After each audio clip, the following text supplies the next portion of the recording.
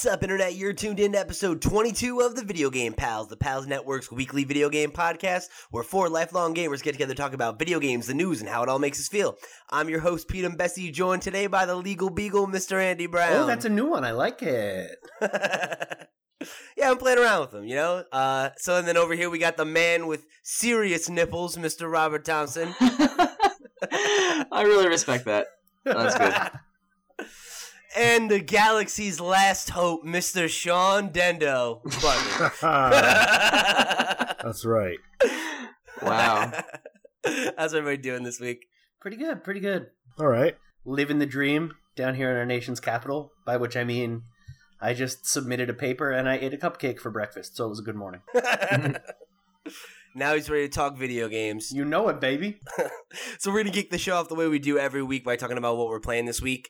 I'm going to go first because I wrapped up a couple things and then started some new stuff. So I finally finished out Uncharted Lost Legacy. Did you find the legacy? I did find it. And you know what? I have to say, like, the second half of that game definitely ramps to a good place. I definitely think it's still, like, you know, it was definitely a spinoff. It wasn't like a true Uncharted, but it hit enough of the Uncharted moments I needed to really like make it something that I'm really glad I ended up spending time with. There's particularly a twist near the end of the game that I won't spoil for anyone here who intends on playing it. But that I think really helped get me to where I wanted it to be. And yeah, it was a really good time. I'm glad I played it. Cool. So then, beyond that, I did the regular multiplayer suite, got in a couple games of PUBG, a couple games of League, and then, I'm still chipping away at Zelda, and then, I also picked up, Pokemon Silver, which was re-released on the 3DS. Boo, silver version. Boo. Oh, boo you, Andy! You're gonna pick Gold and Cyndaquil like the trash you are. Hell the fuck yeah, I am, because I'm an American goddamned hero. No, you're an American goddamn trash. Oh, that's gonna be the name of my biopic, though. American goddamn trash. The Andy Brown American story. goddamn trash. A rise to ruins. Oh my god. But yeah, so it's Pokemon Silver. I'm having a great time with it. It's one of my favorite games of all time. I am really enjoying like listening to the soundtrack again and everything like that, like stuff I haven't done in a really long time. It's been a while since I've replayed this game. And I'm basically speedrunning it. I'm already at the third gym, so I'm in Ekritik. And all I have to do is take out the gym leader now, and then I'm moving right along. So, and that's only in like I think a day's worth of playing. Like I was just kind of like playing it whenever I had a free minute, Like, I went to the mall with my girlfriend, was walking around playing the game, like I was a little fucking kid again. Nice. I haven't picked it up yet, but I definitely am planning on it. And one of the things that in, like, seeing the press releases about these games that I always forget is just how good they look on a Game Boy Color, like, fucking palette. Dude, I was thinking the same thing last night. Yeah, just like the water effects and stuff like that. The water effects, the colors are really good. Like, yeah. It's a highlight of a highlight, like, system. Also, oh my god, yeah, also, dude. Definitely still the best Pokemon game for my money. I think so, too. It's like, it's tough for me to say that just because, like, I think the evolved mechanics in the later games are like a really huge reason of why I still like play Pokemon, but like as just a core like game experience, I would stand by that statement that I do think Gen 2 is probably the strongest. Yeah. So yeah, I'm happy to be playing it again. I think probably by next week there's a good chance I'll have beaten it, or at least like have beaten the Johto segment and moved on to Kanto, because I'm clipping through this. Excellent. So what about you, man? I picked up Tooth and Tail the other night, and for those of you, I don't know if I've talked about it on the podcast, but I've definitely talked to Pete and Thompson about this in real life. I've been on a lifelong quest to find an RTS I like. Because, like, I want to be an RTS player really goddamn bad. But the barrier to entry is just so high in terms of, like, just suck it up and deal with being bad for a long time. And not being able to do like 300 APM fucking top level click drag micro. Yeah. It's a skill for sure, yeah. So I picked up Tooth and Tail, which, for those of you unfamiliar with it, just came out. It's an indie game that's basically the Russian Revolution as an RTS, but with animals. So there's 4 factions. They're basically the capitalist faction, the socialist faction, the Rasputin faction, and the fascists. And they're all mice. The unit types are like your basic Zerg Rush infantry or squirrels. You can get ferrets with mortars, mustard really cool. gas skunks, a badger with a flamethrower. And yeah, it's a lot of fun. Instead of having a cursor and dragging around and like having to scroll on the map, you have a commander unit. And they are your cursor, so they have a flag, and you click to rally people to your points. So you have to run and like try and be multiple places, and that works a lot better for me than like it's easier for my brain to switch between, okay, I have to plan to go here and then run here real quick to get these guys going, than like click, click, click, have to be microing on 3 fronts.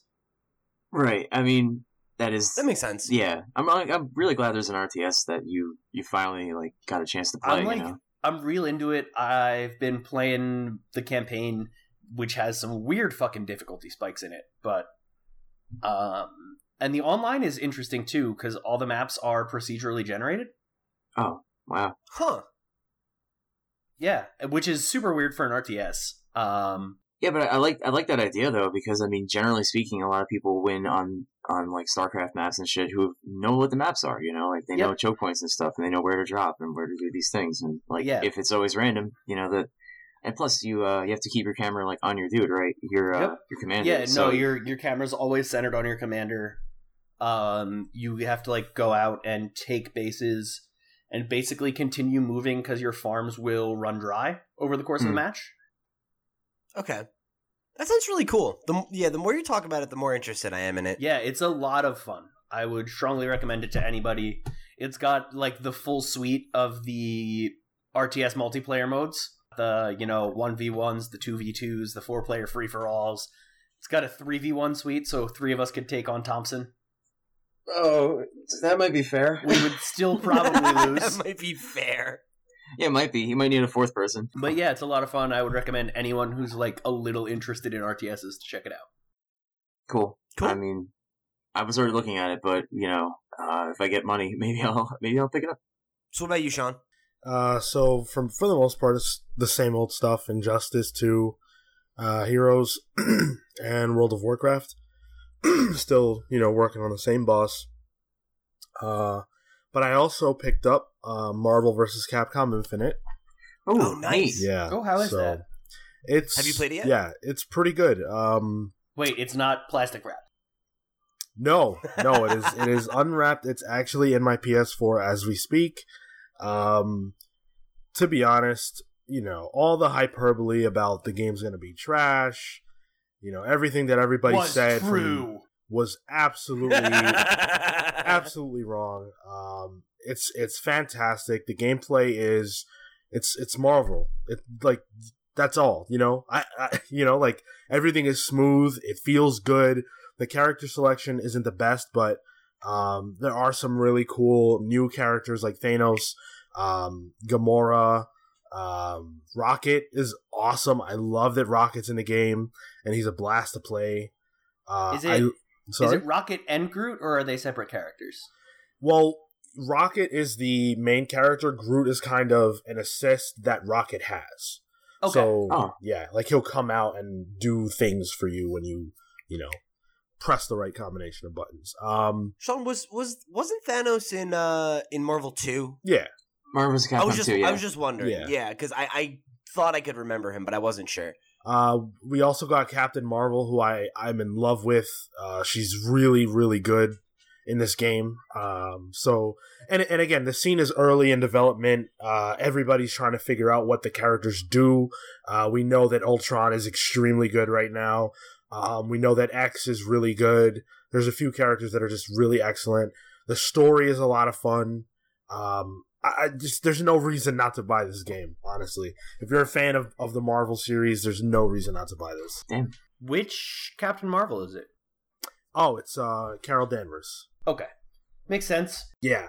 And then also they're adding DLC to the game. I think it's 6 characters or 8 characters, all coming out this year. So some of the notable ones are Black Panther, Winter Soldier, Black Widow, which is really cool, Venom, Monster Hunter, Ooh.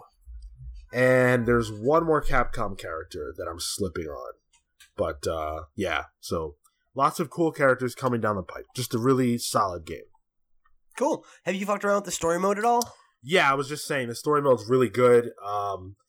It's a lot better than what I thought it would be based on the story trailer that they showed.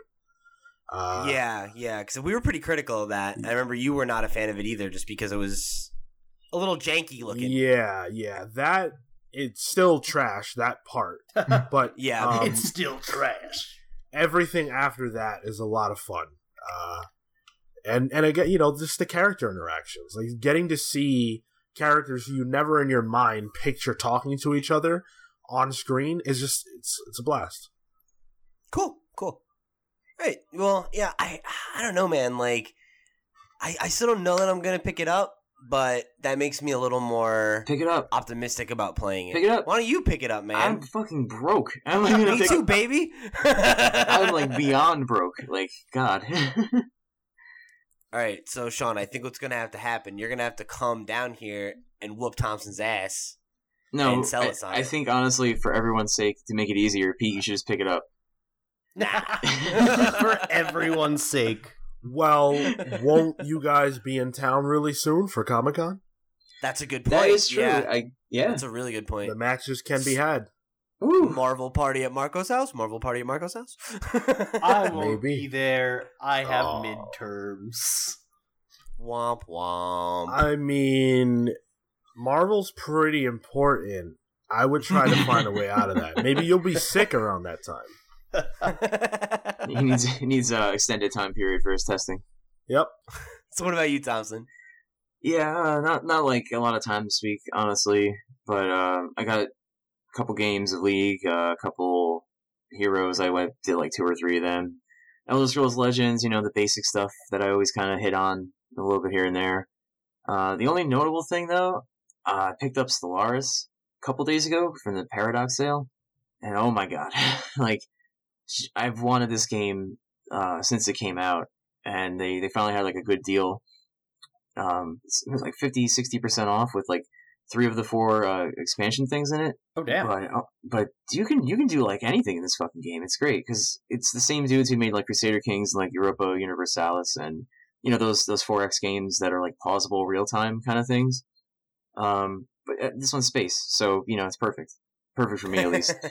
But yeah, dude, I was making like 40k races, like the character or the race creation thing inside of it, all the government ethics you pick and the traits of your civilization and just the little details you can do just before you even start playing the game. It's incredible, so I made like 3 40k races. I played a game that was like basically a real-time 40k game, and like you can like theme your games, and I got a Gundam mod like right off the bat, so everything became fucking mobile suits instead of ships. I got the Gundam mod because of course I did, because I'm Thompson. Well, the first thing I searched in the workshop was Gundam, because like I always do that for like almost any game I like, and I was like surprised that there is a lot of Gundam mods. And it fits for the game really well, because it's a space game where you take asteroids and stuff, and you have to like have fleets and all that. So it was like naming my ships after the Xeon fleet anyway, and I found out there's the skins for them. So I was like, fuck it, I'm gonna do this. And then there's an entire like mod that overhauls the game into like the 1 year war even. And I was like, that's fucking incredible. So yeah, I'm in love with this game, man. Nice. That's great, man. No, you can play a fucking hive mind in this game, which is crazy. I made the Zerg from StarCraft, and I was like, cool, I'm a galactic hive mind now. This is fucking great. Nice. You can just do so Thompson, much in it. Were you ever not a galactic hive mind? Good question. I often wonder that myself. The Gestalt consciousness that is me happened years ago. But yeah, dude, like that game is great. Pete, I did show you that other game I picked up on the Switch. Was it Quest of Dungeons? Quest for Dungeons? Yeah. I was gonna say it had like a really generic name, but it looks cool. It's hyper generic, but it's a really good time waster. You know, like if I ever get any time off at work, like sometimes in a little 20-minute gap, I'll pull the Switch out and like play that game.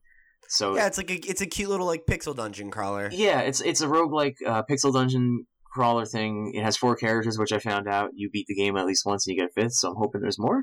It looks like there's room for like 5 more characters on the screen when I pick, so here's hoping. But cool. It's like turn-based though, which is neat. So every time you move or attack, things advance 1 turn. So like it definitely has, the stress of like a roguelike, but you can plan everything, and you can get really good or get really boned. So nice. It's really fun though. Really good time waster. Shit's like under $10. I highly recommend it. Sweet. All right, so if you want to let us know what you're playing this week, you can write into the show, have your thoughts right on the air, give us a random question of the week, or just say hey by dropping us a line at thevideogamepals@gmail.com.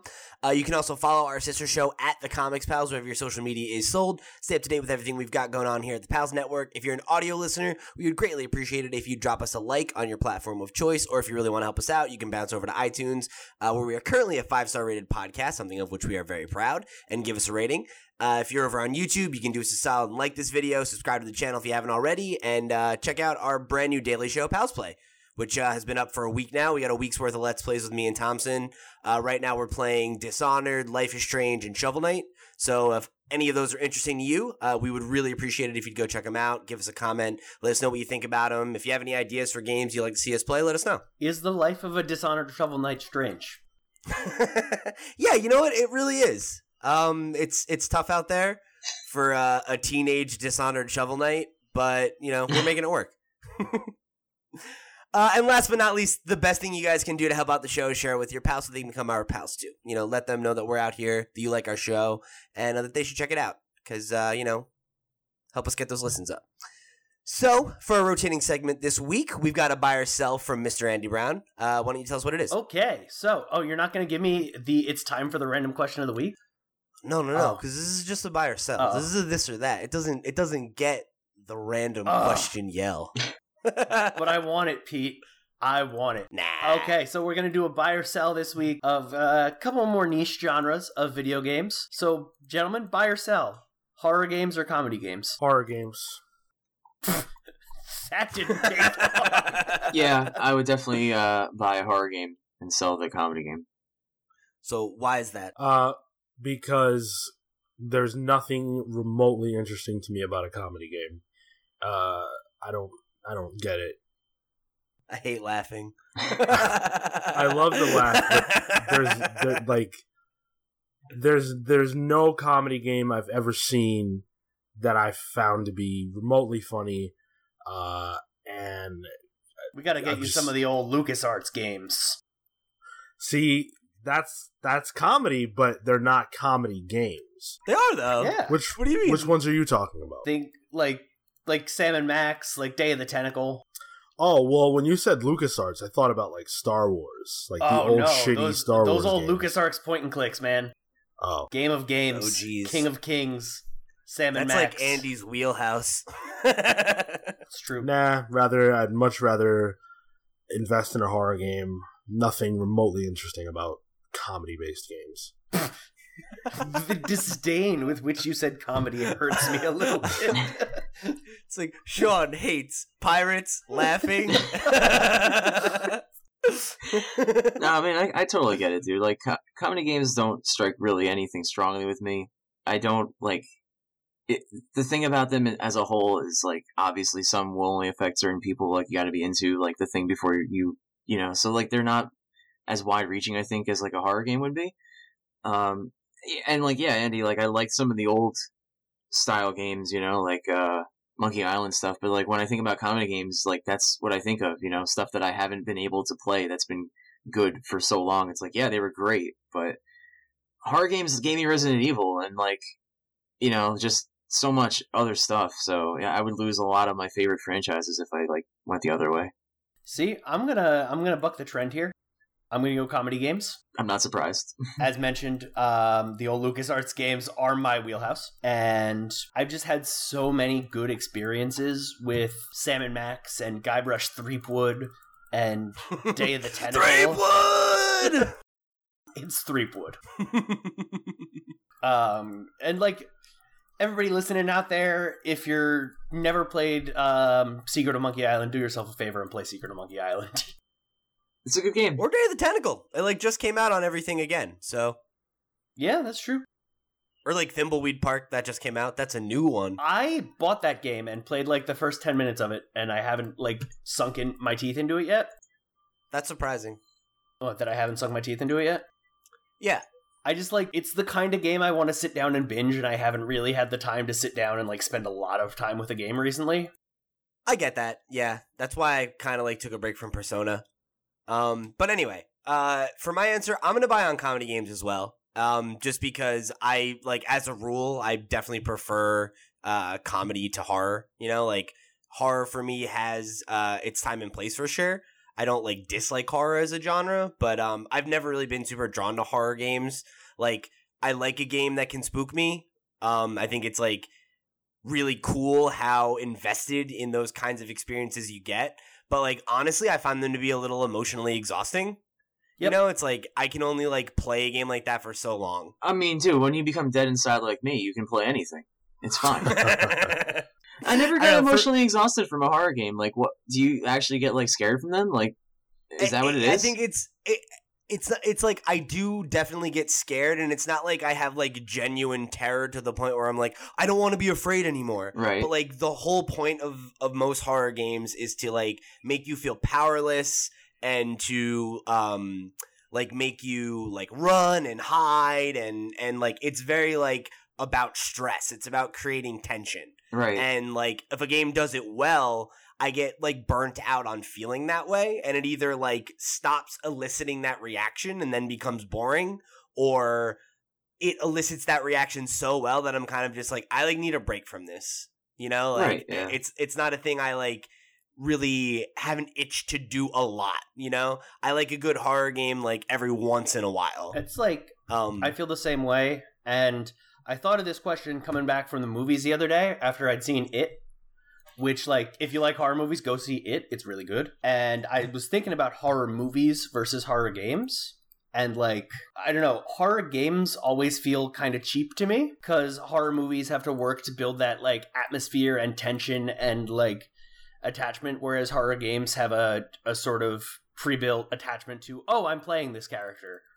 Oh, I'm going to project myself onto them because that's how people are in games. Mm-hmm. That's interesting. Yeah. Yeah, and it's like really well done horror games are, you know, great, and I love them. For my money, Resident Evil's really good too. I'm not... Yeah, like I had a ton of fun with Resident Evil 7 earlier this year. I didn't get to play enough of that game.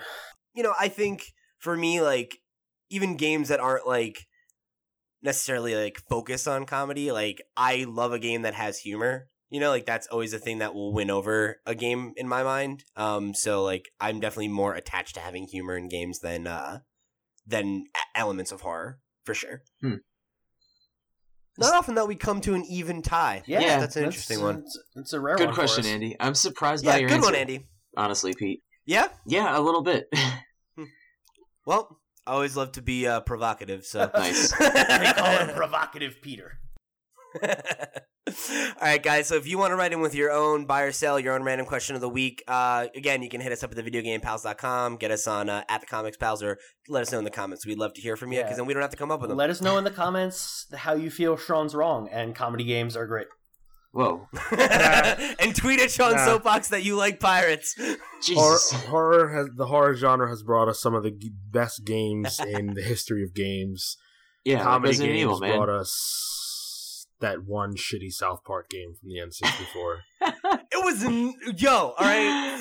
Not Fracture of the Hold. The Stick of Truth is a comedy game, and that game's awesome. Sure, it is. Yeah, but you've got like how would you know? You've got like 4 good Resident Evils, you know, years ago that it came out. You have 2 good There's Resident like Evils. 2 good Resident Evils. That's insane. Counting the one that came out this year, there's 2 good Resident Evils. 0, 1, 2, 3, and 4 are all good Resident Evils. First one's 5. 4 and 7 are good Resident Evils. Whoa, you don't like any of the other ones? Jeez. Oh no, I like them. I just don't think they're good games. Resident Evil 1's not a good game. You're insane. You're insane if you think I kind of agree with Andy. You are out of your those mind. games From your hold up very perspective well. Are you both judging high? that back then, sure, maybe. But playing that game at the time, there's no way you could say that. That game was revolutionary. It was revolutionary. It was important at its time for sure. It's just like, man, those tank controls are like not. They're like so much of the game's tension comes from the controls being cumbersome. But that's a perspective you're afforded now. Like judging it for what it was when it was released that's the way you judge these things, and it is a good game in that context. I mean, if you're gonna judge a game from 20 years ago for the controls when every game had bad controls at that time, I mean, come on. I mean, yeah, most of them did, right? That's the thing. I don't think most games from that generation of games hold up very well. But that's a different. I just think that's a different argument. Hot takes from Pete, throwing some fucking fire around here. I'll agree with Pete, but I will also agree that like Resident Evil in particular doesn't hold up because it generates tension through its bad controls. Like, the tension is less, oh man, is this thing going to kill me, or am I going to be able to get away from it, and more, am I going to be able to aim? Man, I really don't have that problem with that game. I don't think they're that bad. Me neither, and one of the most burned in my memory gaming moments comes from Resident Evil. Was it the dog? With the dog. Like, I'll never forget that in my entire life. Oh, yeah. And, I mean, like, hey, I don't know. We're getting real down the rabbit hole about but it's interesting. The value of the original Resident Evil games. It's fine. All right. Well, I'm interested. I thought that's what we did here. I did too. No, it is. But we have a lot more to get into in this show. I'm sure. So I guess that means it's time for The news. We talking about the news.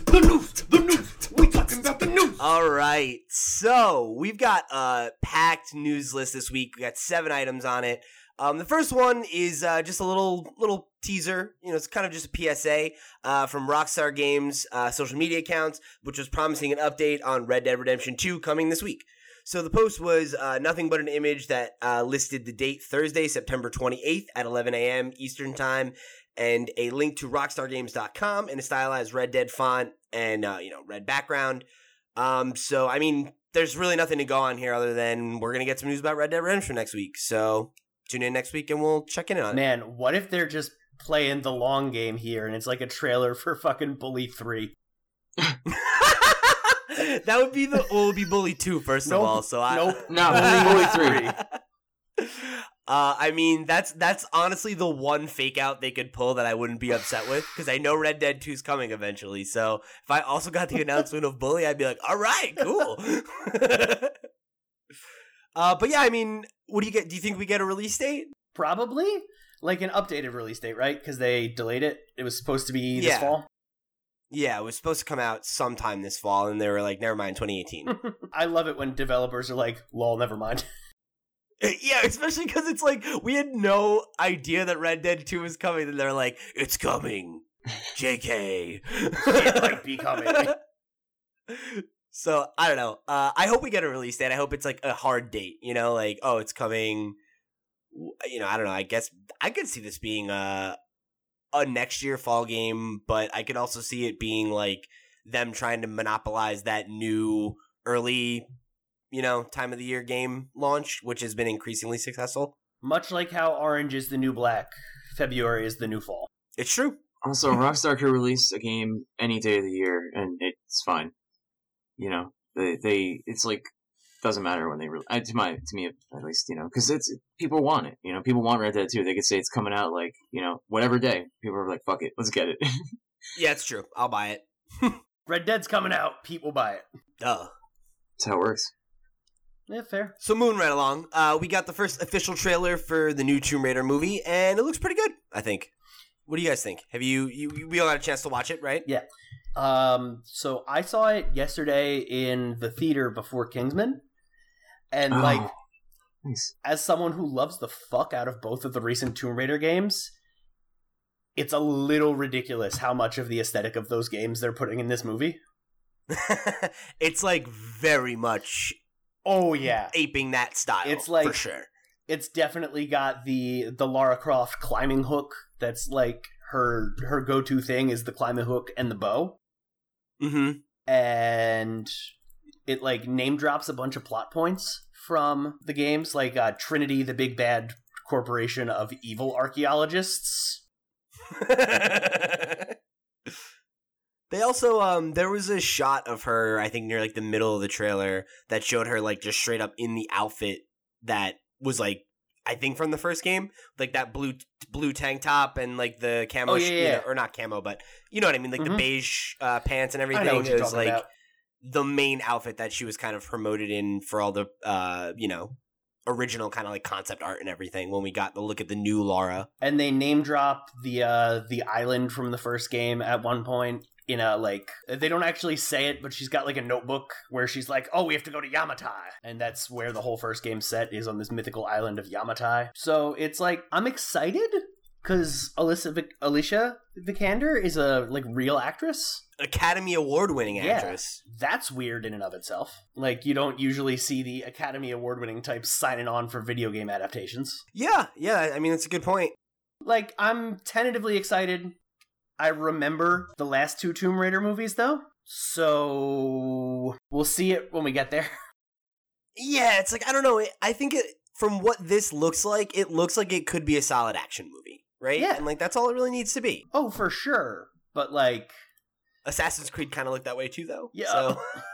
Yup.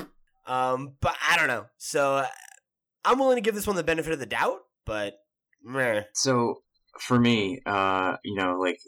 I actually really didn't give a shit about Tomb Raider like until the reboot with Lara Croft and stuff. Like I never liked the games. I didn't really care for them. I don't think they're bad, but they just weren't for me. And part of the thing I liked about the new Lara Croft was there was the aesthetic and like a lot of the fucking killing you got to do. You know, like the I guess more Uncharted kind of actiony drivenness of it. And I probably wouldn't give a shit about this movie honestly if they didn't copy those games. You know.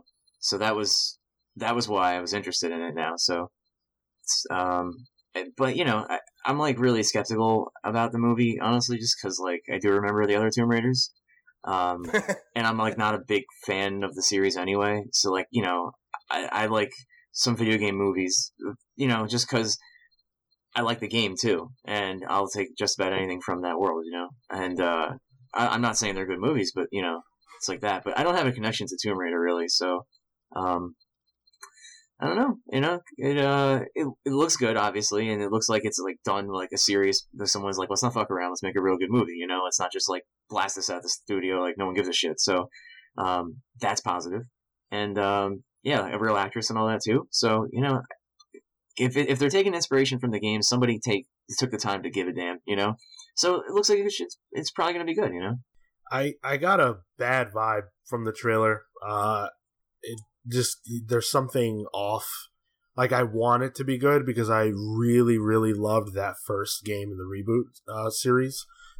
But it just comes across as very cliche. Like, she's this badass chick wearing, like, a sort of biker jacket, and she's coming back, and no one's heard of her. She comes into her father's business, and they're like, oh, what's your name? Laura, what's your surname? Croft. Oh my god. Very, very corny. She's like, I'm the immortal Iron Fist. Right. Yeah, exactly. Very Iron Fisty. And also, I thought that this movie was going to be about the, like, survival, right? The first game is very much about survival. It's very much about who is this person underneath? How far is she willing to go? What is she made of? And this trailer didn't give me that at all. It gave me, there's going to be some action, and that's it. The first game very much establishes her as somebody who loves to do this. She loves archaeology. She loves exploration. She's about that. So when she goes into this new experience, she's not necessarily cut out for the physical element of it. She gets that through time, but all the other stuff is right up her alley. I don't understand why this Tomb Raider, this Lara Croft in the film, is made for what she's about to experience. I guess because she's a badass, because she wears those jackets, I don't know. But the trailer didn't do a good job of selling her at all. And so for that reason, I'm not excited for this. All right. Well, I mean, I guess we'll have to wait and see, right? So, in like what's become a near weekly update this month, the controversy and ensuing beef between Firewatch developer Campo Santo and YouTuber Felix Kjellberg, aka PewDiePie, has continued to develop this week.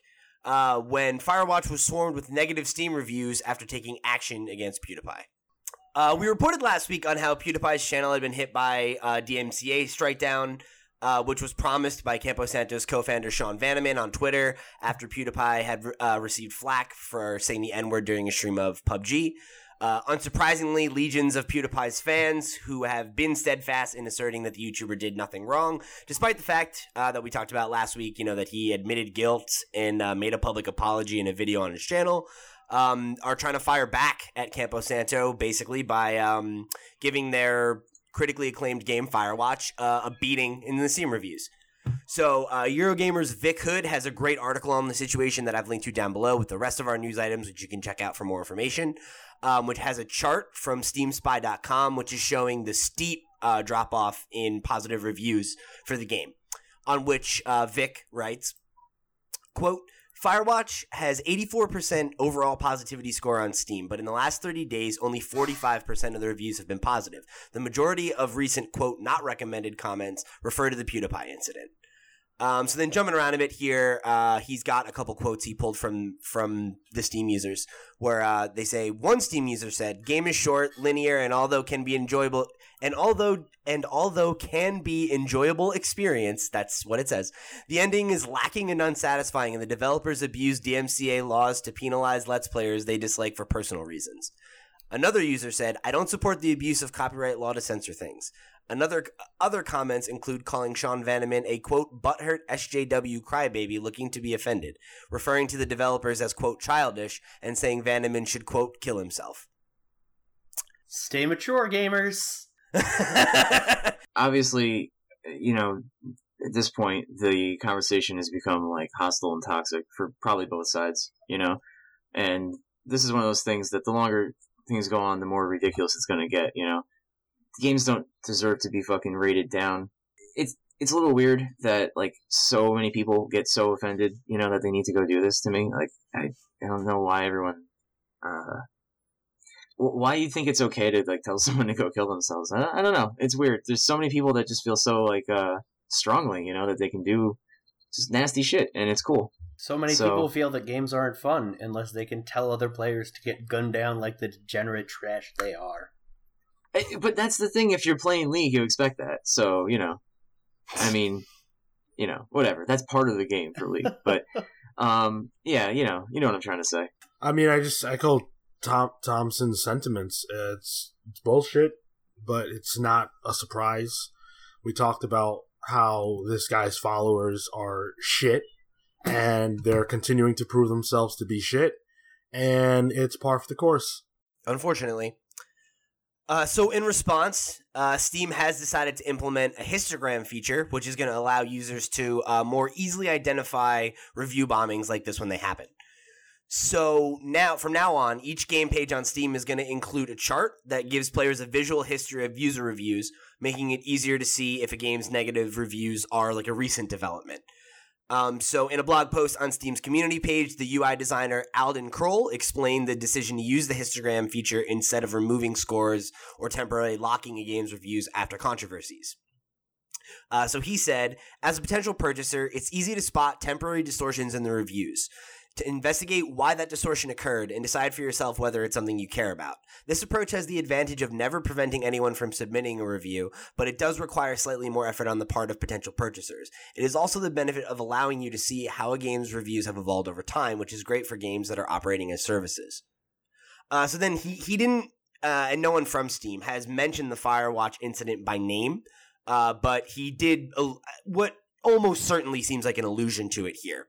He said, quote, "One thing we've noticed is that the issue players are concerned about can often be outside of the game itself. It might be that they're unhappy with something the developer has said online, or about choices the developer has made in the Steam version of their game relative to other platforms, or simply that they don't like the developer's political convictions. Many of these out-of-game issues aren't very relevant when it comes to the value of the game itself." And then one last thing here before I open the floor up again. It is worth noting that PewDiePie himself weighed in on Twitter about this, posting a screenshot of the game's reviews. He had like that image with this caption: "Abusing DMCA is wrong, but so is review bombing. I'm not condoning the Firewatch reviews." That's nice. You know?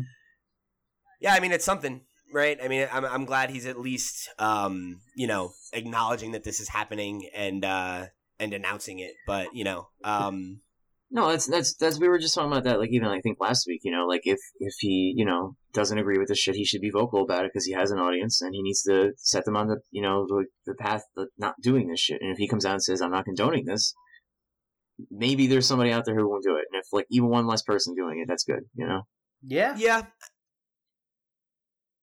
And I do think, overall, I'm glad at least that this histogram feature is going to exist, because this has been a problem with Steam reviews for a long time. Yeah, it's a shitty thing to do. Yeah, for sure.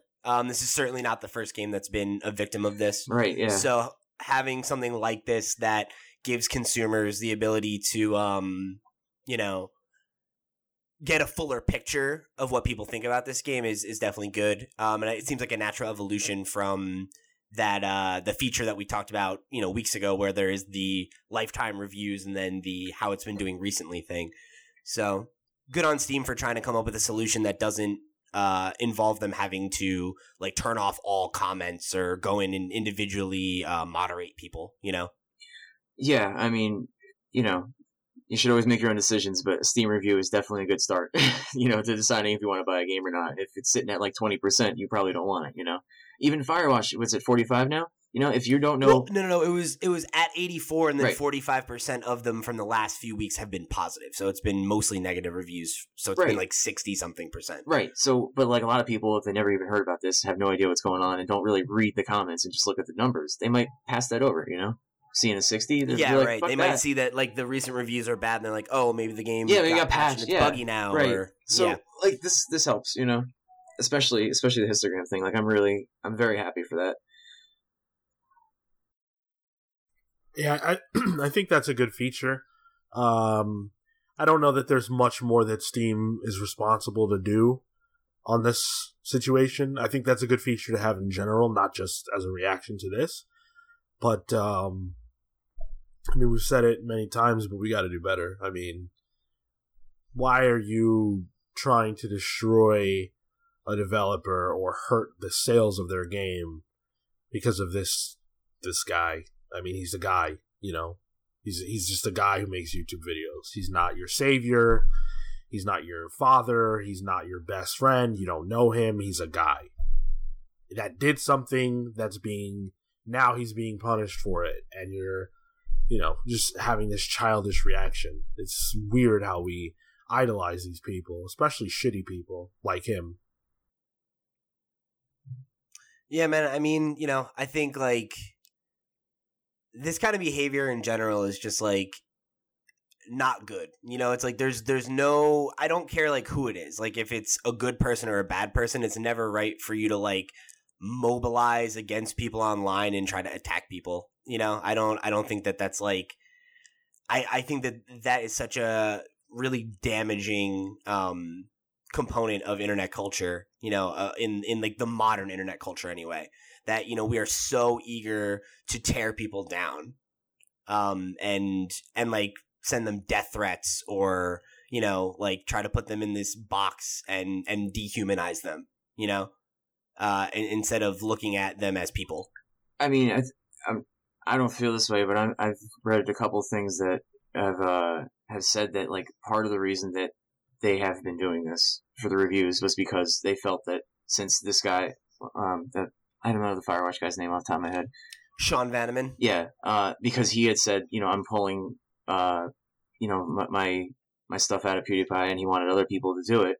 They felt that it was a mobilization against like them or whatever, so that they are doing that as like a mobilization. So it's, perceived by everybody their own way, obviously, but enough people thought that it was something that they needed to mobilize for, but again, like at some point, if we all just start attacking each other and no one steps and is the bigger man or woman about it, it's just going to be bullshit, like this is going to go on forever. And then people are going to get more and more shitty about it. And, at some point, suck it up. PewDiePie said he was wrong, get over it. Like he already admitted he was wrong, Well, and like especially now too, because he's also saying like I don't want you to do this. And he says this too, like and don't do the review thing, So it's like, just if you're continuing to do this, like at one point you gotta just stop and just move on. Yeah, just seriously, just something is gonna come along that's gonna offend you in a week anyway. If that's how butthurt you really are, you're gonna just live in constant butthurt. So you'll move on as soon as some other controversies will happen. These things do happen, and another one will come along, probably sooner than we think, because this shit's becoming more and more, in our face. Especially since, more focus has been put on YouTube channels or like Twitch streams where these things do tend to happen, Well, I think it's like the nature of like people always being online. Too. Yeah. It's and like it's when not you're cable constantly. TV. Yeah, right. It's like it's not an edited thing like you're live streaming or you're people throwing up vlogs and stuff like that. Like it's just there's so many opportunities for stuff like this to come out about people now. Right. So I guarantee something new will be here in a week, Sure. Yep. And then we'll all be outraged about that. I'm outraged about your outrage.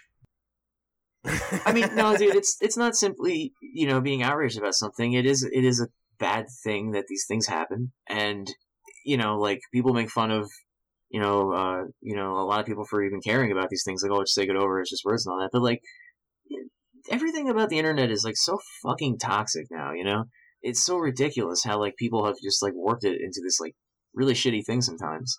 And like, if that's what people are going to do to other people, then, we have to say like, no, fuck you too, like that's enough's enough. So it's, it's good to be angry about stuff sometimes, Oh yeah. I was people make fun of it, being outraged at your outrage. Nice. Some people make fun of it, but whatever. All right, so in more, are we really talking about this for the third week in a row news? The issue of race has come up again in the press around South Park: The Fractured But Whole, but not for positive reasons. Oh my god, it's so bad! So the latest trailer for the upcoming game reignited the weird ongoing feud between rapper Kanye West and the South Park crew by making fun of Only One, the mobile game Kanye released back in 2016 about guiding his mother to the gates of heaven. So... Yep. Yeah. So that's a thing. Yeah. While I'm sure at least a few people would see this as being in bad enough taste on its own, the controversy we're about to be talking about is coming from how West's mother is being portrayed. So in a callback to a season 13 episode of South Park, Fish Sticks, West is portrayed as an actual fish in the game with green scales living in the ocean, which is relevant to bring up because his mother, on the other hand, is shown to be a black and brown fish with large red lips, big eyelashes, and gold earrings, which, is being compared to blackface imagery. So for those of you who haven't seen it, this is easily the kind of thing I think that like you can read the headline and be like, oh, this is being blown out of proportion. But I think when you see it in the context of the trailer, it's like it's very jarring. And I just like I'm so flabbergasted by this decision. I don't know like why this would be used for the trailer. It's like not really a topical joke anymore, and like who thought this was okay? Like how did not anybody at Ubi or like in the internal team like think like, like maybe maybe not on this one. Especially for a trailer, like I don't know. It doesn't show gameplay or anything, It's not like it's promoting the game in a positive light, It's just by our game, we're not Kanye. Yeah, that's right. See, like I expect South Park to try to push things. We know, like I just got the Team America on DVD for like $1 the other day and watched it, and the shit's fucking like really hyper offensive to a lot of things. But there are some things that even they don't fuck with a lot, and it's a little strange to me to see South Park game have this particularly, because it's not one of those things that they've even done. Like every time that they did like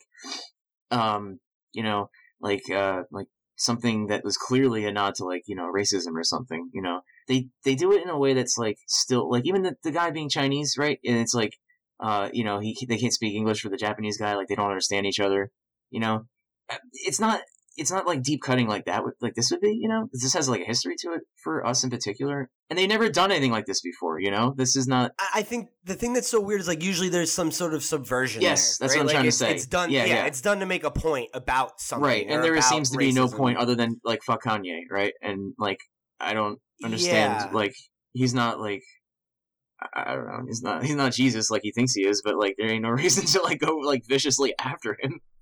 So I mean, this is his mother. Yeah, that's what I mean too. That's not funny.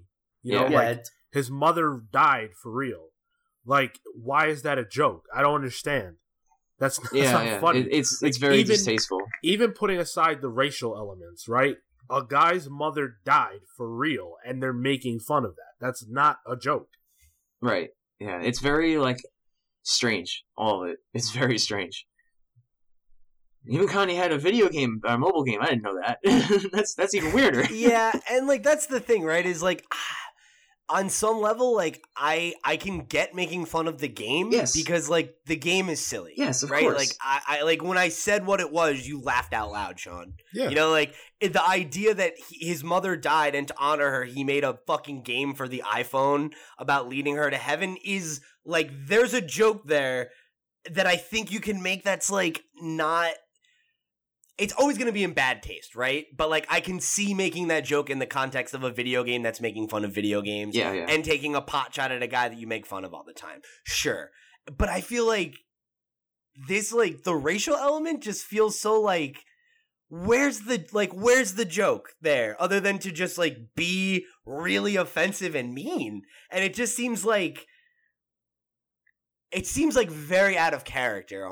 Yeah, they made him a straight up fish, and he even says, like, I think, like, exact quote, like, grab my gay fish flats or something. Like, they're really laying into this guy, They're calling him, like, before they used to just say in the show, oh, he's a gay fish, right? They just straight up made him that, like, exactly in this, while having his mom, making fun of her, everything, dude. Just, like, so many layers. It's so weird. I don't get it. It's so unlike them, to really just come out and be like that. I don't know. It definitely seems like it's over the line. Yeah, that's what I mean. Like what? Like 20 fucking number of seasons of South Park, and I never thought that they really would like push it too far. Really, this is ridiculous. It's a little hard, man. Heavy-handed on poor Kanye over there. Has he had enough? I don't know. Like, I definitely feel like they've crossed the line for me in the past, but it's never been one where I've been like, I've seen it and just been like, whoa, like, all right, guys, like this is like a little harsh, like maybe with basketball or something. I don't know. Just in bad taste, like. Oh yeah, yeah. I don't know. And it's like I don't get their beef with Kanye either, but like it's fine. Like it's funny. Fish Sticks is a good episode of South Park. Yeah. Like, I don't know, like, it always, to me, seemed like a thing that was, like, just kind of like an in-joke, like, oh, yeah, like, we make fun of Kanye. This just seems like, guys, like, all right, just stop. Like, just leave him alone. Yeah. Like, leave Kanye alone. It's like when that episode came out, Kanye wrote, like, a MySpace post about it. It was like, it was funny, but also that shit hurts.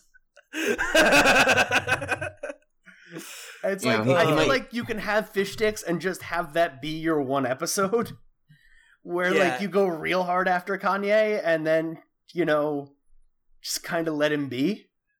Like, I even would have been okay if he showed up in the game as a fish and it was just like, oh, haha, he's a fish. Like, remember that joke? Like, that's fine, but like, we don't need to make fun of his dead mom. Like, I don't know, guys. Yeah. Yeah, so moving on to some lighter news. So Nintendo has seemingly included what I think is like a beautiful tribute to the company's former president Satoru Iwata in every single Nintendo Switch. So this story started earlier last week when modders discovered that there was an emulator packed into every Nintendo Switch with a copy of the NES game Golf installed on it. So, though Nintendo hasn't officially commented on the game's presence, fans believe they have discovered the true meaning of the game's inclusion on the hardware. So, Golf was one of the many games that was programmed by Mr. Iwata for Nintendo, and fans, including Justin Epperson, who is a senior producer for the Japanese localization company 8-4 Ltd., have taken to calling it a, excuse me if I don't pronounce this correctly, but a quote, amamori, I believe it is, or charm from Iwata. So Epperson explained on Twitter that omamori are bought at shrines in Japan, and keeping one close is supposed to protect you from bad luck and give good luck to the owner. So he went on to say about Iwata that, he said that the man was clearly loved. So the theory here is supported further by Switchbrew, who were the hackers that originally found the file, who are reporting that the game can only be launched when the system's date is set to July 11th, which was the day of Iwata's death in 2015. Wow. And you have to do the thing with the Joy-Cons, right? Yeah, you're supposed to do the thing that he used to do, in the directs where he would put his hands out or whatever. Please understand. If you do that with the Joy-Cons, it apparently activates the game, and then you can apparently play it with the Joy-Cons controller as a golf swing. So yeah, I mean, I don't know, this is, I think, I'm interested to see if Nintendo's gonna ever officially comment on it, but I feel like this is a really sweet way to, kind of honor Iwata. I think he was a really huge icon in this industry for a reason, because not only was he, obviously an important leader at Nintendo, but I mean, he was in the industry for 40 years, and he went from the very bottom, lowliest programmer at HAL Labs to the president of, one of the biggest players in the industry. So, obviously, his death definitely shook Nintendo and, the entire gaming world. But I think, the fact that he's still, his fingerprints are still there at what's going on today is really cool. And this small way to honor him is, I think, really appropriate. Yeah, I really like it. Yeah, it's cool. I think it's cool as fuck, that's so creative. Such a nice way to honor a guy, the timing of it and all that shit. If they don't comment on it still, I'll just assume that's what it was. And I'm even more happy that Nintendo gave me a good luck charm that I've been keeping along with me. My life has been turning around since I got my Switch, and that this could be Please understand. I am blessed by, Eastern, wisdom now, and this is great. So, what a great way to honor a great man and also make my life better. Please understand, Iwata is with you always. Yeah, that's how I feel now. I feel honored. I feel honored knowing that someone like that will take their ancient wisdom and smile upon me for even just a little bit because I gave Nintendo $500. All right, guys. So our last item on the news list this week is going to take us into our meat and potatoes. Tokyo Game Show 2017 was this past week, and we got a slew of new announcements surrounding some of the hottest games coming out of Japan this year. So I'm going to just pull up this article from IGN, which was by Alex Osborne. He compiled all the biggest announcements, so I'm going to give him credit here while I pull through them. But, so yeah, we'll link down to this below if you want to check out trailers for any of these games. There's a couple really exciting titles I wanted to bring up with you guys. The first one I think is probably the one that we're probably the most jazzed about. It's called Left Alive. Now it's one of Square Enix's newest games. And so Square describes it as, quote, a brand new survival action shooter set in a, quote, dark and gritty world, which is being directed by Armored Core director Toshifumi Nabeshima and features character designs by Metal Gear character designer Yoji Shinkawa, and then mech designer Takayuki Yansei, who's worked on both Metal Gear and Xenoblade Chronicles X, is also involved in the project. So the trailer shows off, we've got kind of a futuristic setting, there's mechs, it seems the kind of thing you would expect from those three creators coming together. But yeah, man, I mean, this is pretty interesting, I have to say. It looks dope, yeah. I'm very excited for it. I really like those character designs from, what's his name? The Metal Gear guy? The Metal Gear guy, yeah. Yeah, Yoji Shinkawa? Yoji Shinkawa. I like, his designs are so iconic and tied to Metal Gear for me that it's going to be weird. But we'll get through it, because like Thompson, I love me some mech games. My god, do I love mech games.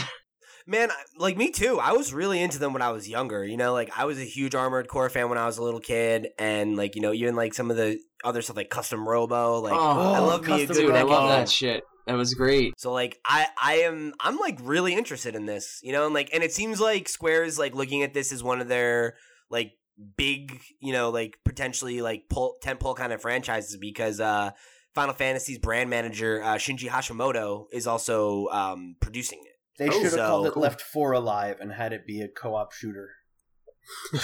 It's definitely not a good name. Like that does not give me like I hear that and I think zombie game, not big Japanese robot fighter. Could be like which is post singularity or only humans left. Maybe. I mean, like I'm sure it'll make sense in context later, but just as like a marketing thing, I'm sure that there's going to be some brand confusion there. Yeah. Oh yeah. But like. This is cool, man. I mean, this is like an all-star cast of creatives, so I'm definitely hype to see if this actually materializes into something that we're going to be excited for. I feel like we're like definitely overdue for like a giant mech like renaissance here because it's been a while since we've had games like that. Titanfall is the only one I could think of that did it like pleasing, like where the suits looked like good and like the designs were pretty cool and unique and shit. And like obviously I was saying Stellaris before with Gundam, like I am a gigantic fan of like specifically like mech suits and shit, as well as sci-fi stuff. But this just scratches a lot of itches. I only wish the trailer showed me like something other than just it's like 40% a hallway, and you're like, okay, so it's like there's nothing in there. Yeah, I guess, but there's nothing in there except for the team looks, the team's stacked, and I'm hoping for the best. Yeah, this is definitely one to be excited for based on the pedigree, I think, more than anything. Yeah. We also got a release date for Monster Hunter World. So, yeah, we got some, we got a brand new trailer for Monster Hunter World, which shows off some brand new stuff that we didn't see at E3. We figured out the game's going to be released worldwide on January 26th. And then we're going to get a couple different like options for like special editions and stuff like that. There's a really cool PS4 Pro that's like themed around Monster Hunter, like really sick controller to go along with it. It's like maroon, it's got a dragon on it. Very cool. There's a digital deluxe edition which has a bonus armor set, emote, emblems, and hairstyle instead. And then the physical one's also going to have like a soundtrack. There's a figure, there's an art book, your typical stuff. And then if you pre-order the game, you can get an Origin series of armor and a wind charm item. Pre-orders go up a couple days ago, so you can go jump on it right now. I honestly don't think I'm going to get this one. I think I might be burned out on Monster Hunter games, honestly. Yeah, I remember you saying that when we saw this. You were like, I mean, it looks cool, but it's more Monster Hunter. Yeah, they play a little bit like Dark Souls. The difficulty actually, yeah, they're pretty hard sometimes. But the control scheme, it's kind of like a Dark Souls game. And I think when I play Monster Hunter, I'm always like trying to almost scratch that itch. So I should just go back and play Bloodborne, because Sure. like I've been looking at it anyway. I was like, I want to replay Bloodborne. So like, if I'm gonna play something, I'm not gonna buy a new game that I might not get to. I'll just go back to play Bloodborne again or something. Yeah, I mean, I don't blame you, man. I played Monster Hunter a little bit when I was younger, and I kind of fell out of them for the same reason, where it's just there wasn't enough innovation there for me. Yeah, I mean, they're good games, but they don't do it for me anymore, I don't think. That's okay. So then we got a new trailer for Shadow of the Colossus' PS4 remake, which had some new stuff, and then we know that this is like not really much new to report. It's an updated version of the game, so it's like there's new footage to see. It's just new looks at things that we haven't seen remade yet. But I'm actually really excited for this. Both Shadow and Ico were games that I never really got into on the PS2. I tried to play the remakes on the PS3, and the like controls were definitely a barrier of entry for me. So the fact that they're kind of remaking it with modern controls is something that definitely makes me think I might give it a shot again. So I'm looking forward to this. Yeah. It looks like it's a great game. It looks like it's going to be a good remake of it. And I'm real into it. So then this next one was the one I actually thought was probably the most interesting, which is that Final Fantasy IX has been re-released for the PS4. So this is strange because we haven't really seen any PlayStation 1 games released on PS4 because PlayStation PS4 2? Classics. No. Was it a PS1 game? It's really a one game? Holy shit, dude! I thought it was a 2. Yeah. Oh, No, right. 10 was the first one. 10 was the first one on PS2. My bad. So this is weird because ever since the PS4 launched, PS1 classics have not been on PS4 for whatever reason. They were a big part of PlayStation 1's retro library, but have never made it to the PS4. This is not just a straight up port, so it doesn't seem to be pointing to any return for those games necessarily, because it's got complete HD cutscenes and character models, so it definitely is like a smoother looking version of the game. It's got full trophy support, autosave functionality, which is like, if you've ever gone back and played an old RPG, that's a thing that you definitely miss. And then it's also got quote booster features, which have like a high speed mode, so I guess you can rush through grinding if you need to. You can turn off random encounters. Like, there's all kinds of things that you can do to just like fool around with the game and get through it quicker, make it a little easier. Which, I mean, I guess if that's your thing, that's your thing. So I don't know. This is weird. I don't know if this is indicative of more things or if this is just a one-off. But what do you guys think about this? I think this is pretty cool. This is the first Final Fantasy game that I played, and fuck yeah, yeah. Me too. I never beat it, unfortunately, so the fact that it's being re-released or whatever, it's, you know, that's something I could see myself picking up and playing for nostalgia's sake, and because I thought it was a good game. Well, it's out now, so you can grab it. MVC though. That's true. Yeah, this is I think the only Final Fantasy game besides 10-2 that I've never beaten. What? You've never beaten it either? No. Oh my god, we're getting this for Pals Play. We're doing a Pals Play. Yeah, I've beaten... It's my favorite Final Fantasy. Dude, I've beaten like every Final Fantasy, you know, besides this, and I think I definitely didn't beat 10-2, I know that much. But I got close. I got really far in that game. I tried. I really tried. That one wore me down. That's it. Peter, Reginald, and Bessie. This is your favorite Final Fantasy because you haven't played Final Fantasy VI. I played Final Fantasy VI. Oh, did you? Then you're wrong. This one's my favorite. This is my favorite, like, nostalgically, because it's my first. Oh, okay. Yeah, you never forget your first. Yeah, right. And it's like, I really like the return to the, like, classic aesthetic that they did for this one, where it was like, yeah, like, everything's been, like, steampunk and futury, and it's like, nah, let's go back to, like, a little more, like, classic fantasy for a little bit, you know? It's like, it was a cool diversion, I think. It's something I wish they would do again, actually. But yeah, so, I don't know, do you think this is going to indicate a trend if this sells well? Do you think we'll get versions like this of, like, Final Fantasy 7 or 8 or, like, Legends of Dragoon or anything else? Maybe Legend of Dragoon, but Final Fantasy 7's already getting the remake. That's true. I could see Legend of Dragoon because that was a PlayStation published game. So true, yeah.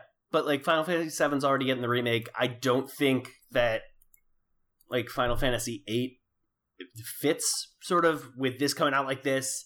Final Fantasy 7 getting remade. It's like, what do you do with Final Fantasy 8? Because that's like definitely in need of a remake. Yeah, just forget about it. Let's 8 didn't happen. All right. Don't you dare! It's because you're not a Kingdom Hearts fan. You don't appreciate 8. Are you kidding? Don't appreciate. I'm just speaking like the fact that I've fucking played all of them. You don't need to remake 8. It's fine where it is. Just leave it. Let's just forget about it. We'll bury it in the Mojave Desert or something. Squall does suck. You can't remake that game and make it good. I'm sorry. Nah, dude. It's so convoluted and for no fucking reason. And most of the characters, you know, don't even meet up until, like, way later in the game. It's just, the storytelling is disjointed beyond all belief. I could go on. It's crazy. Fucking haters. Dude, I beat it. Like, I stuck it out, you know? It felt like a workout. Fucking... It's not a bad game for some people, but that's because you haven't played some of the other ones, I guess. No, it's because I like Kingdom Hearts. Shut up. What does 8 have to do with Kingdom Hearts? I don't understand. You'll know when we play it! So wait, you like 8 because Kingdom Hearts had a part of 8 in it? Yeah, pretty much. That's so stupid. Like, you like Kingdom Hearts. You don't like 8. You like Kingdom Hearts. I like the characters from 8. The characters are like okay. It's like who was in it from besides Squall, I'm guessing. Squall's like the big boss, and like, but he's not called Squall. He's called Leon for some reason. Fuck's sake! You don't it's so even. Weird. Did you ever play 8? It's fine. It's fine. Wait, we're just gonna back move up. on. Did you ever even play 8? No.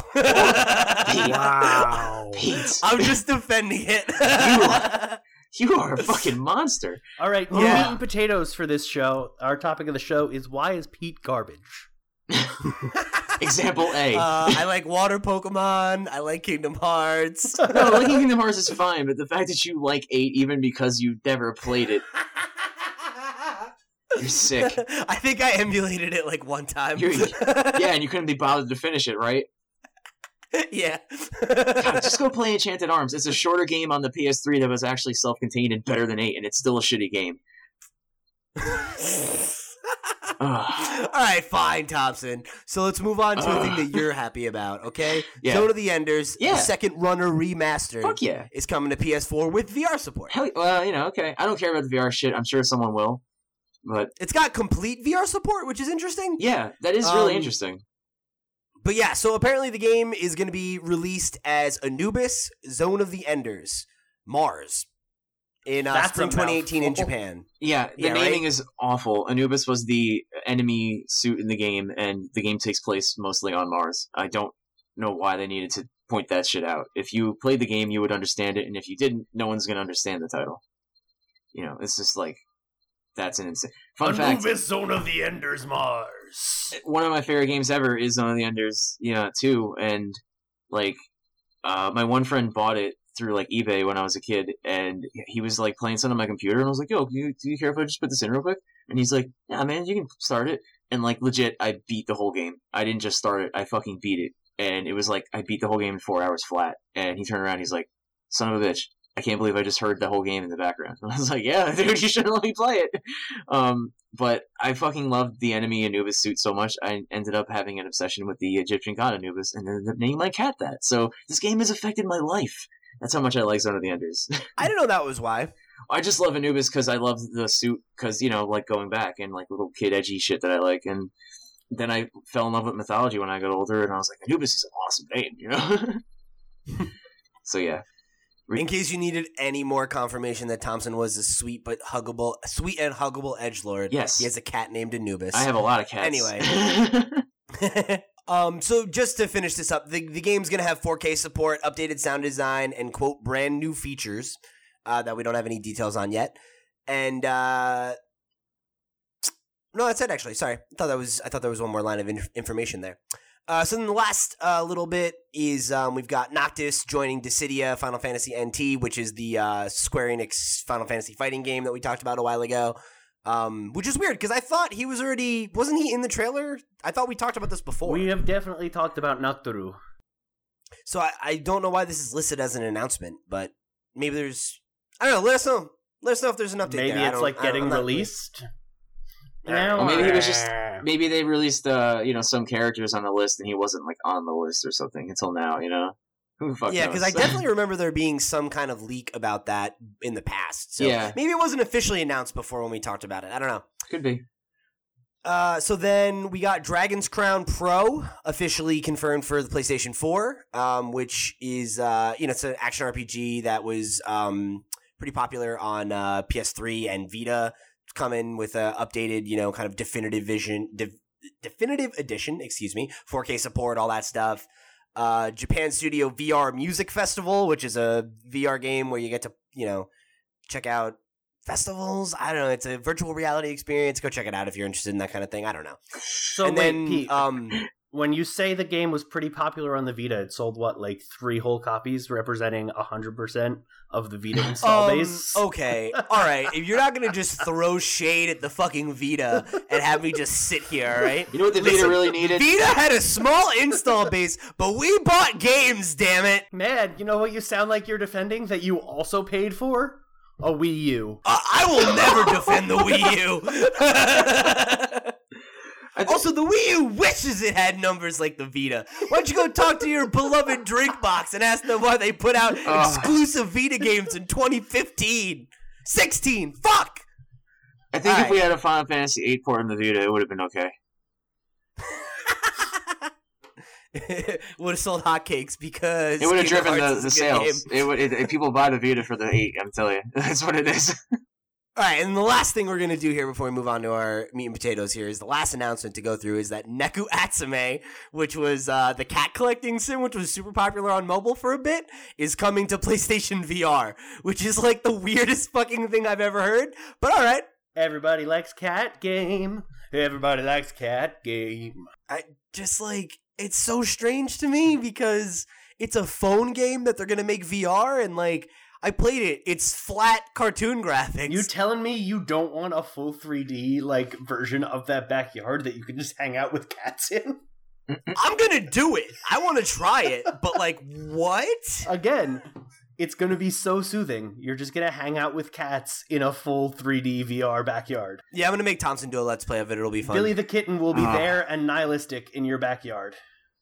If we're gonna play a cat game, let's just play Cat Lateral Damage because that's actually good. So, before we move on, I just wanted to ask: do any what of these do anything for you guys? You know, are there any of these announcements that you're like really stoked on, or Cat Game VR? Cat Game VR. No, really, nothing here is of particular interest. Sean, you're a liar. Cat Game VR. You don't want to play Neku Atsume? Not even a little bit. So what if I make Sean do a Let's Play of it? No. Pals I fucking refuse. You might be down a VR headset after he's done. It's possible. So the only game that I think is kind of cool is Final Fantasy IX, but obviously that's a remake. The Left Behind, I didn't get anything out of that. Or Left Alive? Was it Left Alive? Okay. Yeah. Left Alive, that didn't do anything for me. And then, Monster Hunter looked okay, but the monsters are too weird for me. This isn't the announcement for me. This set of announcements is not targeted towards me. Yeah, I'm with you, man. I'm not, super into a lot of Japanese games that aren't like Nintendo stuff usually, or like JRPGs. I definitely am interested in Left Alive just because I could definitely get in the mood for like a big mech fighter game if it's good, but I don't know that it's necessarily a game I'm actually going to play. I'm kind of with you. I would say the biggest announcement for me is Final Fantasy IX because I'm definitely going to pick that up and make Thompson do a Let's Play with me.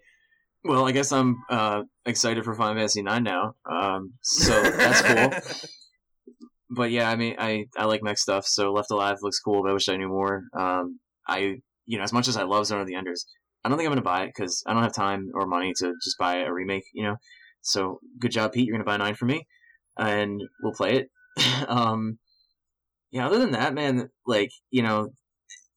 as much as I, think some of these are cool, I'm probably not going to buy most of these, or any of them, really. I mean, if Left Alive turns out to be cool, then yeah, but it's so early. Who knows? I'm really excited for Left Alive. I think it looks cool. I am all about those weird Japanese sci-fi kind of games, like Metal Gear Solid, my shit, and I love the pedigree behind it. Final Fantasy IX, probably won't play, but Cat Game VR, definitely will play. Okay, so that's going to take us into our meat and potatoes, which I wanted to ask you guys, what do you think of these kind of smaller games press events, or trade shows, like TGS, Paris Games Week, PSX, PlayStation Experience? So they obviously don't have the same level of fanfare around them that E3 does, right? We're not doing a TGS special, there's not that same explosion of news, but do you guys appreciate getting these kind of little blasts of smaller announcements throughout the year, or would you prefer that publishers kind of save these guns for the big shows? So despite the fact that I showed zero interest pretty much in everything that we talked about, I think these kinds of things are positive. I think having gaming news coming out at events will always make people, and this goes for comics as well, it'll always up your interest level. When you see Tokyo Game Show, or when you see, I can't think of any of the other smaller ones right now, but when you see that there's, if you go on IGN, for instance, when you see that tagline ahead of some game announcement, it adds more credence to it, I think. I'm always more liable to click on something that's coming from an event than I am just a random announcement throughout the week, especially if it's a game that I'm not liable to be interested in otherwise. So I think that that's good for gaming websites. I'm sure that it boosts attendance to those websites. Sure. It gets more eyes on these games, games that people otherwise might not even hear about. So I think there's no reason for them not to exist, and I think that overall it's a net positive, even if you as the individual person aren't interested in the announcements that particular instance. Yeah, man, like, I totally agree. One of the things for me is especially, like, I'm not really usually interested in a lot of these things that come out, but I love knowing what's coming out. And E3 is great. It adds, here's some big titles that you're going to want. Here's some things that are really cool. We put a lot of work into this, a lot of money into these. But I like these ones too because you get the little things that you may not, see. And so many games come out now. Like, for me at least, it's really hard to keep up or even fucking remember what's what, sometimes the title, we're like, oh, there was that game at E3 that, did this thing and whatever, and we don't remember the title because so many fucking games came out, and we don't remember, like, Left Alive, right? We were already, like, saying before, what the fuck is it called? So many games have generic-ass names, right, like Left Alive. Yeah, and so I never would really pay attention to a lot of games that I don't know. I don't want to, like, say, like, AAA, not AAA, because, like, a lot of these are, from big companies, and a lot of them aren't necessarily, like, gigantic like them. But that border is, like, dissolving, I think, a little bit, and this helps, for me at least, to catch the ones that aren't, the mainline titles that are announced every year. It's not the next Call of Duty. Like, obviously, that's going to come out, or maybe they're taking a break, I don't know. But point is, it's not those yearly games that you always see. Like, these things are really good for that, And if you're like me, you will forget what, a lot of things about these because so many come out. That this helps keeps it fresh, and I really do agree with Sean on that about the legitimacy of it too. If I'm just, I don't know, say I want to pick up something for the Switch and I go to the marketplace, I'm like, oh, well, what's coming out physically, and I'll check if it's from Nintendo, I'll be like, that's the list. But if it's from some site I've never heard, I'm like, maybe it's not, maybe that's not the release date, So having backed up by an event, like this was. It's a good way for me to know that, like, yeah, these are presented in a way, and, like, you got to think too, probably, I mean, at least I do, that there's probably more games at these events anyway, and these are, like, the best of for us. So I like the fact that there's different spins on it sometimes, so you get to see, like, how people, what they like about certain games, like why they think this is the top pick of an event or something. I mean, I think yeah, that's the word I think that's, like, really salient is event, right? Yeah, I think. These kinds of things, they make events out of announcements that might not be important otherwise, right. Or it brings eyes to things that you wouldn't necessarily hear about because of the big tentpole things that come out of it. Right, yeah. Yeah. I think, like, we talked about earlier, right? Like, Rockstar is the kind of company that can be like, oh, we're going to talk about Red Dead next week, and that's an event, right? But, like... Yeah. Fucking Left Alive, they can't just be like, oh, Left Alive. Like, it's a way more niche thing. It's a bad name for one thing. And, like, the names here on it are big, but they're big if you're into these niche things. It's not like something that has mass mainstream appeal like fucking Red Dead 2, And I feel like these kinds of things, like, if you're somebody like us, who follows the industry, right? Like going into TGS, it's like, oh, TGS is, it says right in the name, it's Tokyo Game Show. It's like, oh, this is where we're going to hear about all the big, like AAA or, like, at least, like, the games that the big AAA publishers in Japan think that you should care about here in the West. Or think that you should care about in general, that these are, like, the best of what they have to offer. And, like, I like getting that curated experience. I like having it be an event and having, like, news kind of trickled out to us throughout the year because, like, otherwise E3 is already bloated. Like, I think having these smaller satellite events throughout the year to pepper these smaller announcements is, like, it's a good, like, thing to keep stringing us along throughout the year and keep us engaged with what is coming next, or what we're already excited for. Yeah, I mean, for me, gaming news is always good, because, like, it's hard to keep a consistent thing that's not like E3, right? So I agree with both of you guys now, it's, it's just like a great way to like keep up on like what's actually coming out, because there are so many games that come out now. You know, this year alone has been crazy for this kind of shit. So this is probably the first year that I've appreciated these as much as I do. You know, it's a big year for a lot of big things, and I forget consistently what I even wanted, because now I'm just like, oh, the next thing is announced, the next thing's announced, and like I'm always just like, man, I want all these things now, you know, and I don't think I've wanted so many games in years, you know. Yeah, it's like I am overwhelmed by how many really attractive things there are out. Yeah, you know? Yeah, it's crazy, and that's what even she excluding said. this. even if I didn't get the Switch, man, like every other system still has something that I want on it, you know, and it's a great year for games. You know what it is too? It's like, I guess this is not exactly on the subject, but following what Thompson said, even if you're only into a specific genre of games, there's a lot coming out. Like, if you're a fighting game fan this year, you already got Injustice 2 and Marvel vs. Capcom Infinite.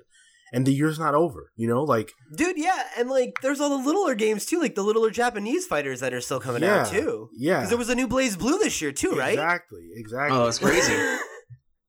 Yeah, mech games are coming back. You know, like what the hell? We got just tons of shit everywhere you look. Or like even, you know, like fucking like I know Sean like has made a joke out of it, but it's like the fact that like there are enough games as services games that are like big and healthy that you could conceivably play like 3 games forever. Yeah, if you play like, Destiny alone, you could do that forever right now, you know? Yeah. And like it's crazy. Or League or Dota or WoW or fucking PUB or, you know, like it's insane. Yeah, 10 million copy PUBG. I really, really love these like smaller scale events. Love TGS. Can't not think of 30 Rock when I hear TGS, but that's neither here nor there. I love TGS. I love Nintendo Directs. I love that Games News isn't tied to E3 and then like trickle out stuff. Yeah. Like, I don't know, I like hearing these like weird one-off announcements like Left Alive, which for all of the problems with it, like, it's cool that they're just announcing this game in September, you know? Totally, and man. It makes E3 feel bigger and more special because we don't get, like, the B-list announcements at E3. Yeah, the fact that there's other opportunities allows E3 to really be, like, the cream of the crop. Yeah, and I think that's big, too. I think it's great for the industry, it's great for games in general, that this model is sort of trickling out. Excuse me. And I think to a point that I want to say Thompson made earlier, I think what's cool about it too is like there's kind of like a show for everyone.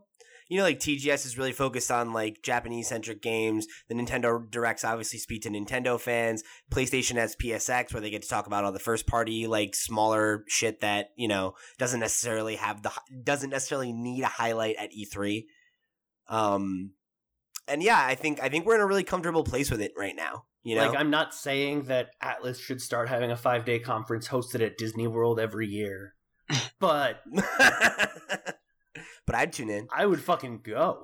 Are you kidding me? I think even like the PAX, like the way PAX has evolved as a place for like indies to show off their games and everything, it's really cool that there are so many events now that we get like really, you know, interesting high quality announcements at, because there is so much to talk about, right? Like we were just going on about how much quality content there is out there in the gaming landscape in 2017. So it's like you kind of need these spill-off shows to like get that message out. Absolutely. Like, should Squeenix have showed off the Final Fantasy 15 multiplayer DLC at E3?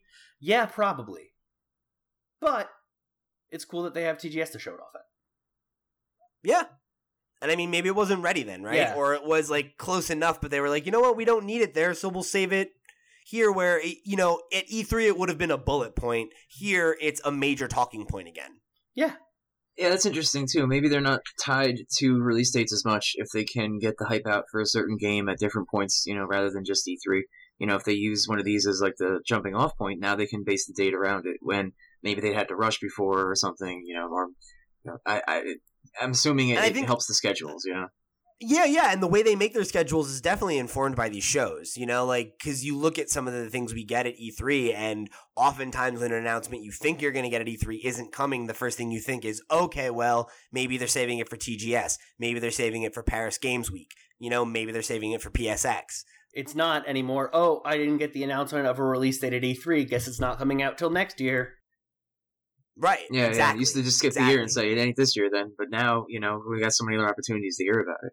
Dude, fucking Blizzard, you know, has BlizzCon, right? And they only have, like, 4 games to market you, you know? They got the Warcraft, StarCraft, Diablo Worlds, and then Overwatch. And so, like, what the hell is Blizzard going to announce that's so groundbreaking except for another expansion to WoW, which is cool. I'm not saying these aren't bad things, but it's like they're not going to come out every year. That I don't know if it needs like a 2-day event for them, you know? That's the thing is, I think it's important, though, because the reason you have that, right, is because you're right. The average person doesn't care about that. Right. The average gamer doesn't really care about that. That's not going to get a headline in fucking, you know, entertainment fucking tonight or whatever. Not entertainment. What Entertainment Weekly. Yeah, thank you. Exactly. Like, the mainstream fucking media isn't going to pull headlines from fucking BlizzCon. But there is that core Blizzard fucking fan like Sean, like you, who does give a shit about everything that's going to come out of BlizzCon, or at least cares about a lot of it. Yeah, you know? See, like, I care about it, but the thing is, like, I don't think it needs to be as big as it is even. I still just appreciate that it exists because it's their way to get it out. Like, the Nintendo Direct has their flavor on it. Like, I think it's a fucking rad idea, you know? So, in a world where that exists, where a company that I know is probably not going to announce something groundbreaking every year, except for, like, another expansion or something, you know? Like, it's stuff I want. But it's not gonna, you know, Overwatch was like a really crazy example, you know, that shit just came out of nowhere, you know? Oh, they have Hearthstone too, like, I forget that they do this, they have 5 properties, really, but it's all the Warcraft stuff I meant. You know, so it's like, I think it's great. But I'm glad these shows exist, you know, the niche level of them too. Like, BlizzCon is probably my greatest example, because it's so niche. It's just one company doing, like, a couple IPs, you know? Yeah, and I think it's really fun, frankly, for people like us that, like, we know that all these things exist because it definitely drives the speculation and, you know, like, I wonder what's going to happen at this. Yeah. Let's, you know, like, let's place bets on it. Right, you know, it feeds into, like, the making announcements of games an event and gives us reasons to, like, get excited and celebrate things, you know, which is, like, it's just fun, you know? It's always a good time when we get to have an episode focused around these kind of announcements. Yeah, I didn't know we were betting it, but I don't have any money, so maybe I'll take a loan from somebody. We can start betting. That'd be fun. I would definitely love to do a thing where we, like, place bets, like, when they're like, oh, there's going to be a direct. It's like, what do we think they're going to talk about? And we could, like, make predictions and fuck around, fucking bet on them. That'd be fun. I prefer direct bingo, personally. That'd be good. I'd do it. Every year, I'm going to bet on Half-Life 3. The odds are like $1 million to 1. Eventually, it'll pay big dividends. I'm telling you, I can lose for 10 years straight. If I win once, I'm good. Nah, Half-Life 3 got, like, the needle put in its core. Needle? No, I'm waiting for it even more now. The odds just went up, baby. Like, come on. Let them ride. All right, so that's going to wrap it up for the conversation here on episode 22 of the Video Game Pals. Remember, if you guys want to, you know, write in with your own thoughts on about any of the stuff we've been talking about, hear your thoughts right on the air, you can shoot us an email to thevideogamepals@gmail.com. You can follow our sister show at The Comics Pals on every social media platform. Keep up to date with all the cool stuff we've got going on here at the Pals Network. And if you want to do us a favor, again, please drop a like on the platform of choice if you're an audio listener. If you're over on YouTube, you can like the video, subscribe to the channel if you haven't already. Please go check out Pals Play, our brand new Let's Play show every day with me and Thompson, and share it with your friends. As always, help us out, get the word out, get new pals in the Pals Legion. I don't know what we call you guys, but, you know, join up, help us out. Be a pal. And we'll catch you. Yeah, be a pal. We'll catch you guys next week on another episode of the Video Game House. Take care, guys. Remember to bet on Half-Life 3. And remember, kids, fire. Pokemon are trash. And remember, kids, I edit the show.